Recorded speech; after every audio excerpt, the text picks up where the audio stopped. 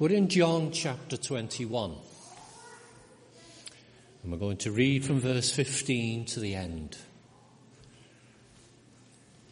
So you'll know when the end's coming before we get there.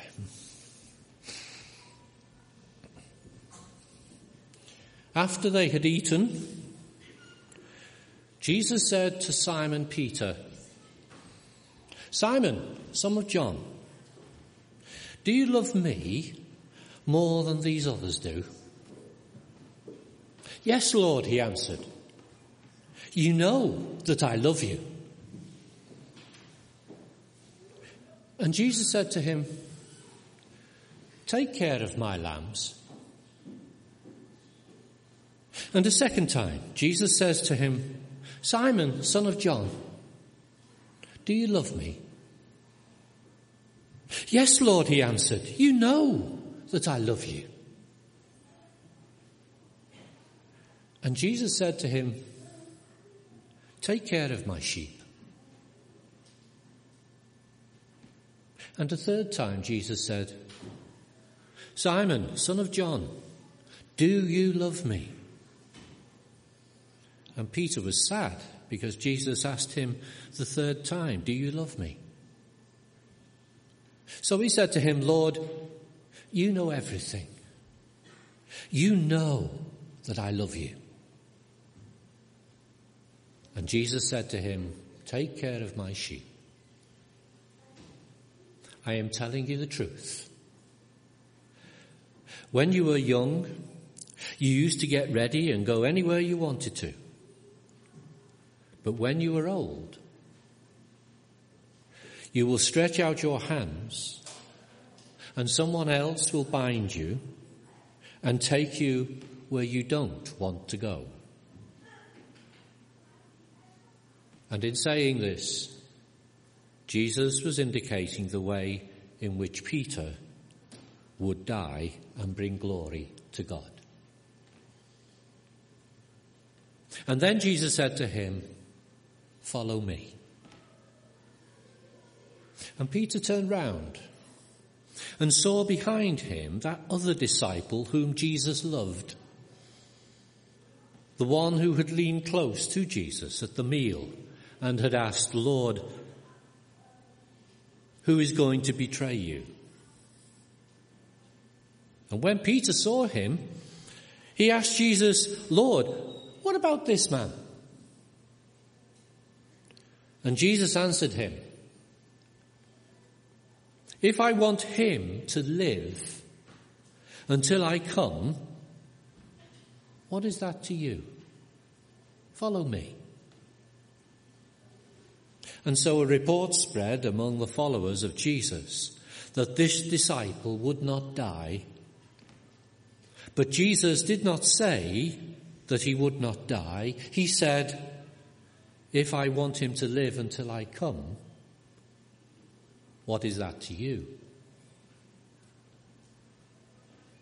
And he is the disciple who spoke of these things, the one who also wrote them down. And we know that what he said is true.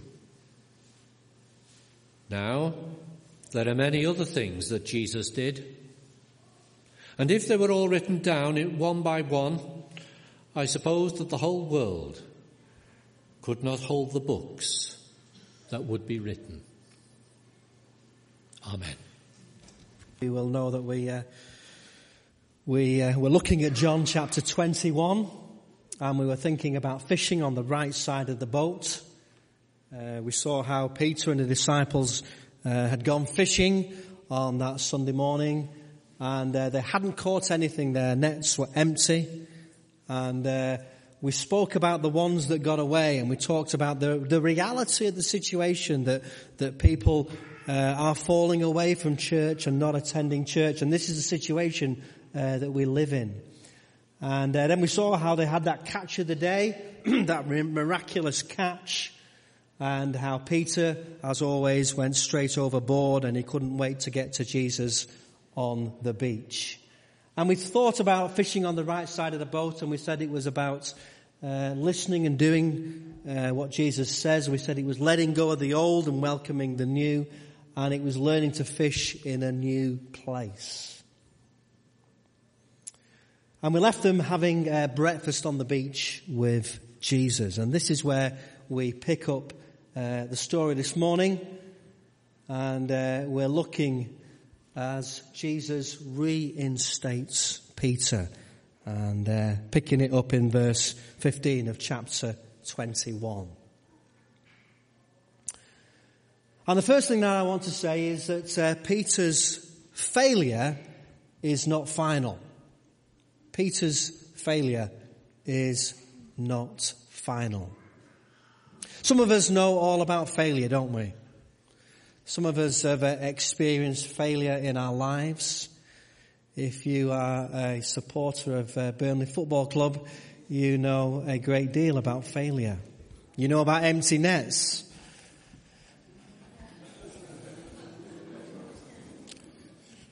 Forgive me. But the great news at the end of John's Gospel is that Peter's failure is not final. It's not the end. Very often when people fail in this world, we write people off, don't we? We say, oh, they failed. They might have had a lot of potential, but at the end of the day, they failed. And in a serious manner, some of us know what that's like. We know what it's like to have tried our best and yet to have failed, or to have even been called a failure. When they had finished eating, notice that Jesus, on that morning after the miraculous catch, he prepares breakfast for them and gives Peter a good meal. We don't think anything of that. But in sitting down and eating with people, Jesus was extending a welcome.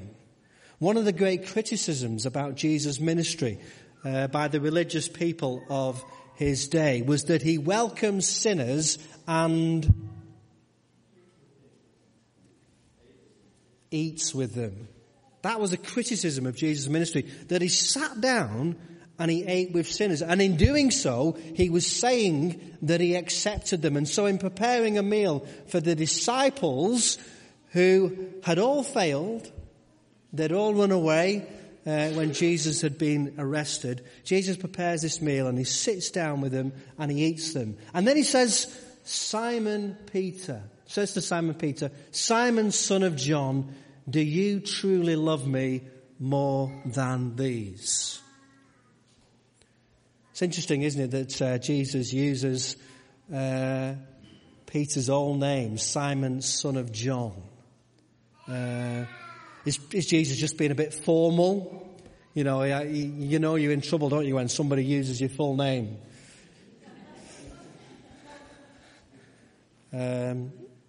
Or is Jesus using his old name as a kind of challenge, to Peter? Are you going to be Simon, or are you going to be Peter? Remember that Jesus gave Simon the name Peter and said, you are going to be the rock on which I build this church. And he gave him this new name. And there's a sense in when Jesus says Simon, son of John, he's perhaps gently reminding Peter that he once responded to that challenge to follow Jesus. In the same place, on the shores of Lake Galilee, in the same place, he made those promises to follow Jesus. Promises that he hadn't been able to live up to. He had failed. But the good news is that failure is not final. And notice that Jesus asks him the question, do you love me? It's interesting to notice what Jesus doesn't say. Jesus doesn't say, Peter, you messed up, didn't you? He doesn't say, what about all those things that you promised? Do you remember that Peter was the one that said, even if everybody else falls away, I'll stay with you even to death. Jesus doesn't mention that. He asks him the question, do you love me? Do you love me? Michael Card, in his book about the emotional life of Simon Peter, he calls it A Fragile Stone, which is an interesting title. He says this, he says, notice Peter's position of leadership is based not on his faith, but on his love. His faith has failed him more times than either of them can count, but his love has been constant, powerful, even if occasionally misguided. Peter's failure is not final. Jesus wants to know, do you still love me? Doesn't ask Peter to apologize. Peter never says that he's sorry. What Jesus is interested in is, do you still love me? And that's what Jesus wants. He wants our love. It's interesting that I noticed in the song that we sang. I love that song that we sang during the offering. But I'm not quite sure about the lyric, especially for a guy. You know, Jesus, I'm so in love with you. Are we in love with Jesus? I love Jesus, but I don't love Jesus in the same way that I love my wife. And it's interesting, isn't it? Because we only have one word for love. And some of you will know that in the language that Jesus spoke, there were several different words that could be used for love. And there's two different words that are used in this passage. We're called to love Jesus. And it's interesting because the word that Jesus uses for love is a word called agape, a Greek word. And it had the kind of the meaning of a kind of total commitment, a sacrificial love.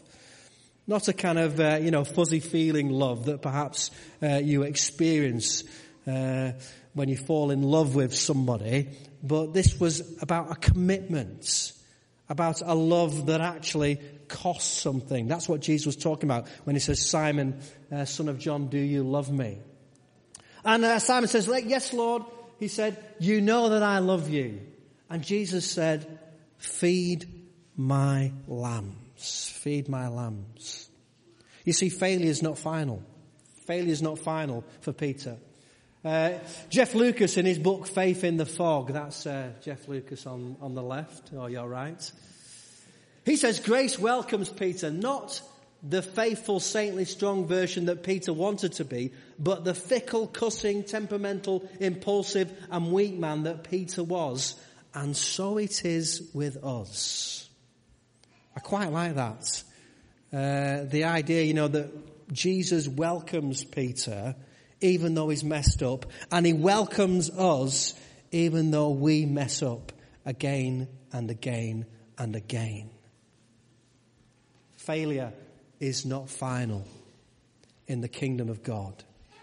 You get a second chance, and a third chance, and a fourth chance, and a fifth chance. And some of us need it, don't we? Some of us need it. Sometimes you only get one chance. The gospel gives us chance after chance after chance. Rob Bell, in his book about what we talk about when we talk about God, he says this, he says, and so when I'm talking about God, I'm talking about a Jesus who invites us to embrace our weakness and doubt and anger and whatever pain and helplessness we've been carrying around, offering it up in all its mystery to God, trusting that in the same way that Jesus' offering of his body and blood brings us new life, this present pain and brokenness can also be turned into something new. Peter was a broken man. Earlier on in John 21, we read about his empty nets. Well, he was empty. He was spent. He'd done his best and he'd failed. And Jesus says, well, actually, I can use that. When you recognize that on your own you can't succeed, then I can do something with you. While you're trying in your own strength, I can't help you. And again, this is good news, that God actually wants to help us. And that we can bring our weaknesses. We can bring our failures. We can bring all the things that have gone wrong. And we can lay them at the foot of the cross. And Jesus welcomes us. Peter's failure is not final. Secondly, I want to say that Peter's forgiveness sets him free. There's something about when you forgive somebody that it actually releases them. It sets them free. We were joking around really with the children, and children are, but I wasn't joking when I said children can be a lot more forgiving than adults. Children find it easy to forgive. Adults, we don't find it easy to forgive. Do you keep a list? Do you keep a list of those people that have hurt you and harmed you along the way?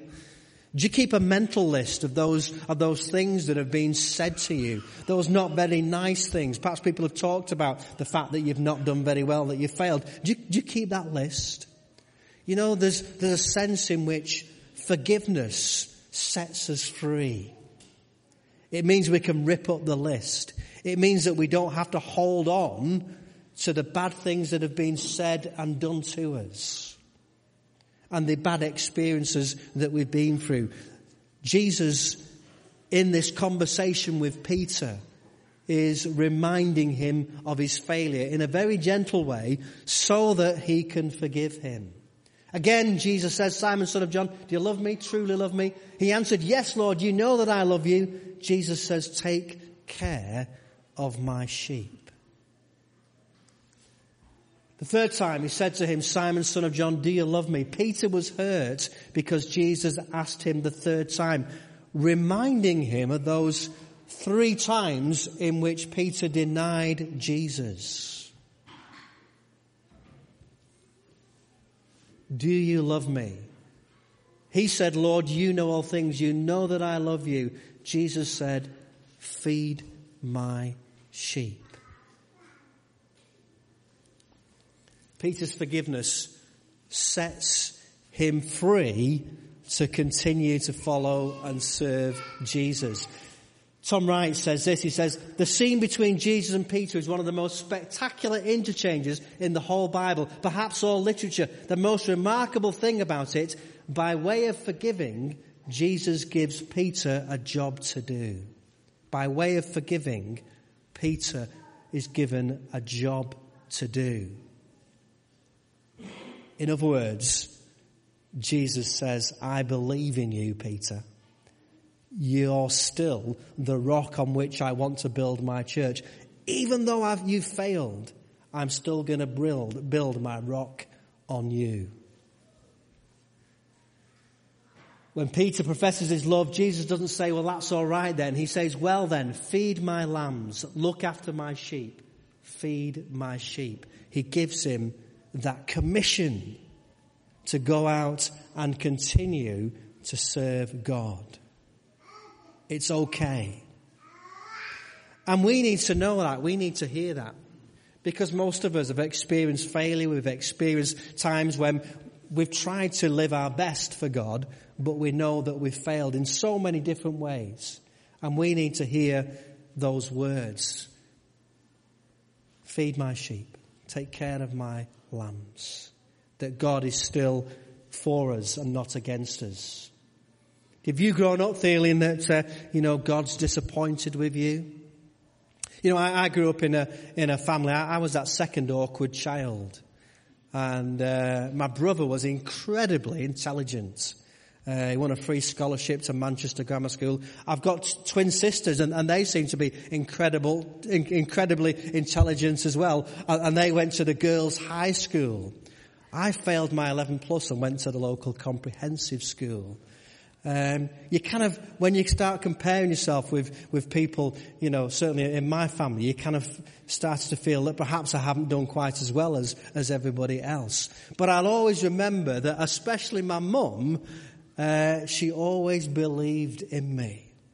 She always stuck up for me.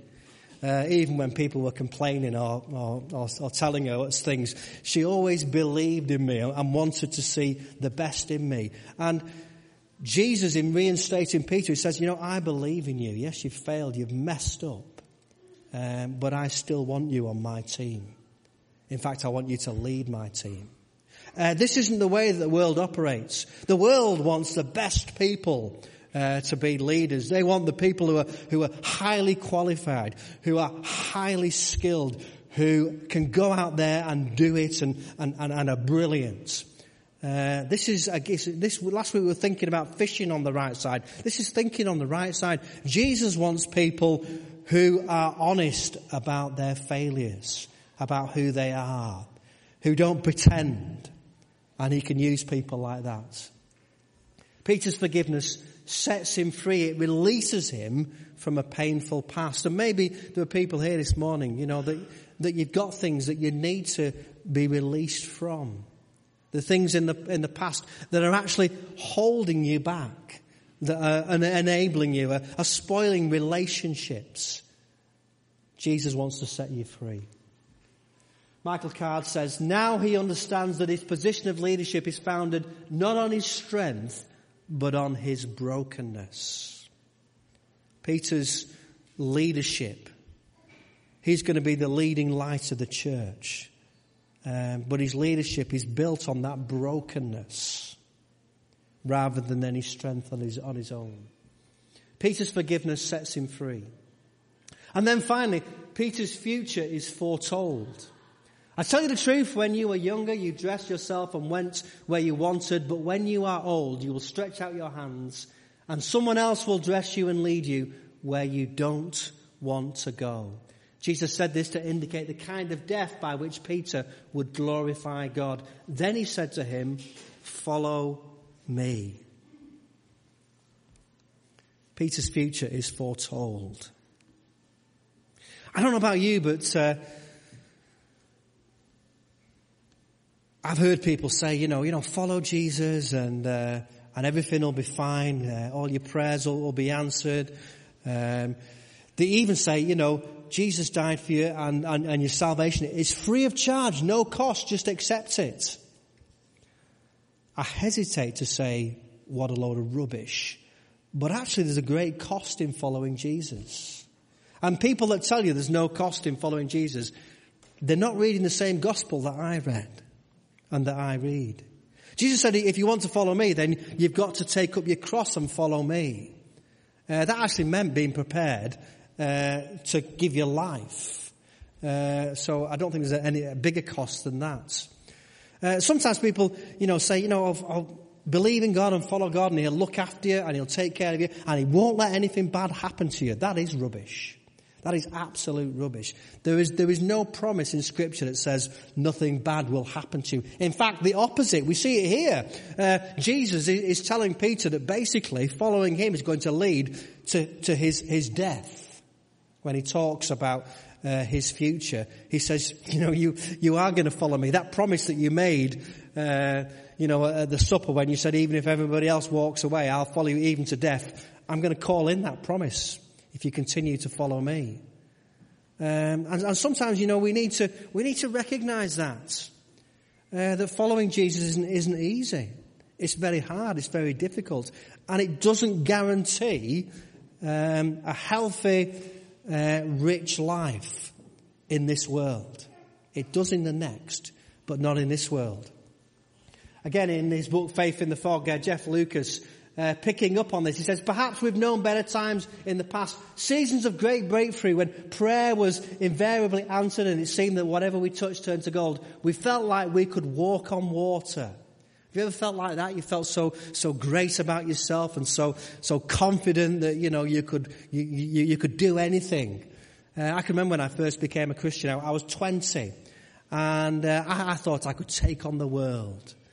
I thought I was going to convert the world. I thought I was going to be the next Billy Graham. I thought all you had to do was stand in the middle of the town centre and proclaim Jesus and everybody would just come. That's how I felt.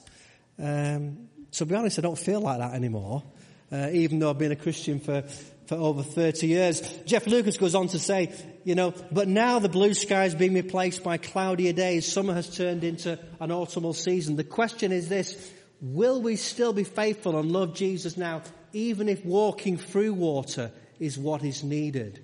Will we still follow? Will we still follow? Will we still follow when the going is tough? Or will we give up?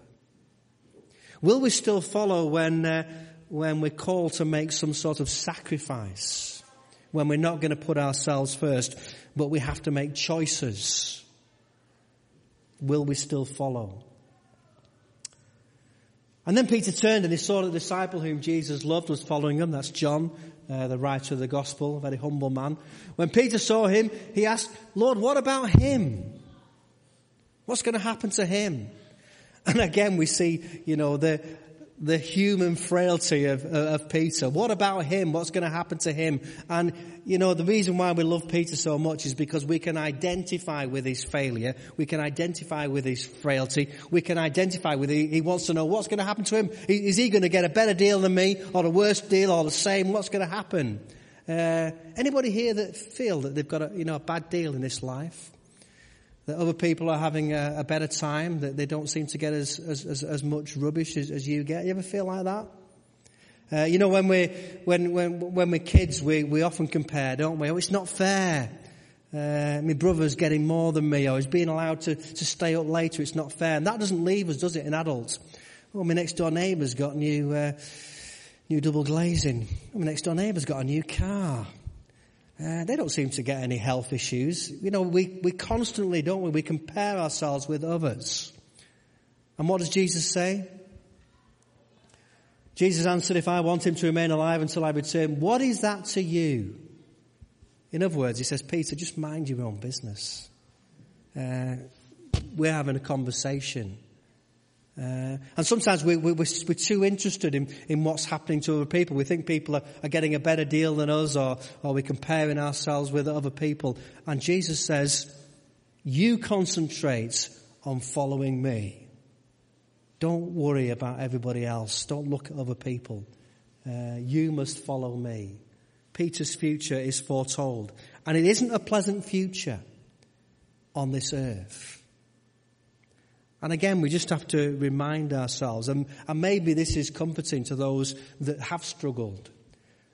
When you look at other Christians and think, well, they don't seem to, is there something wrong with me because all these bad things are happening to me? Jesus doesn't make that promise of happiness and health, and certainly not of riches in this life. But he does promise us a future in heaven. And that's the promise that helps us to cope in this earth. As we kind of think about that message, and just before we pray, we're just going to listen to a song.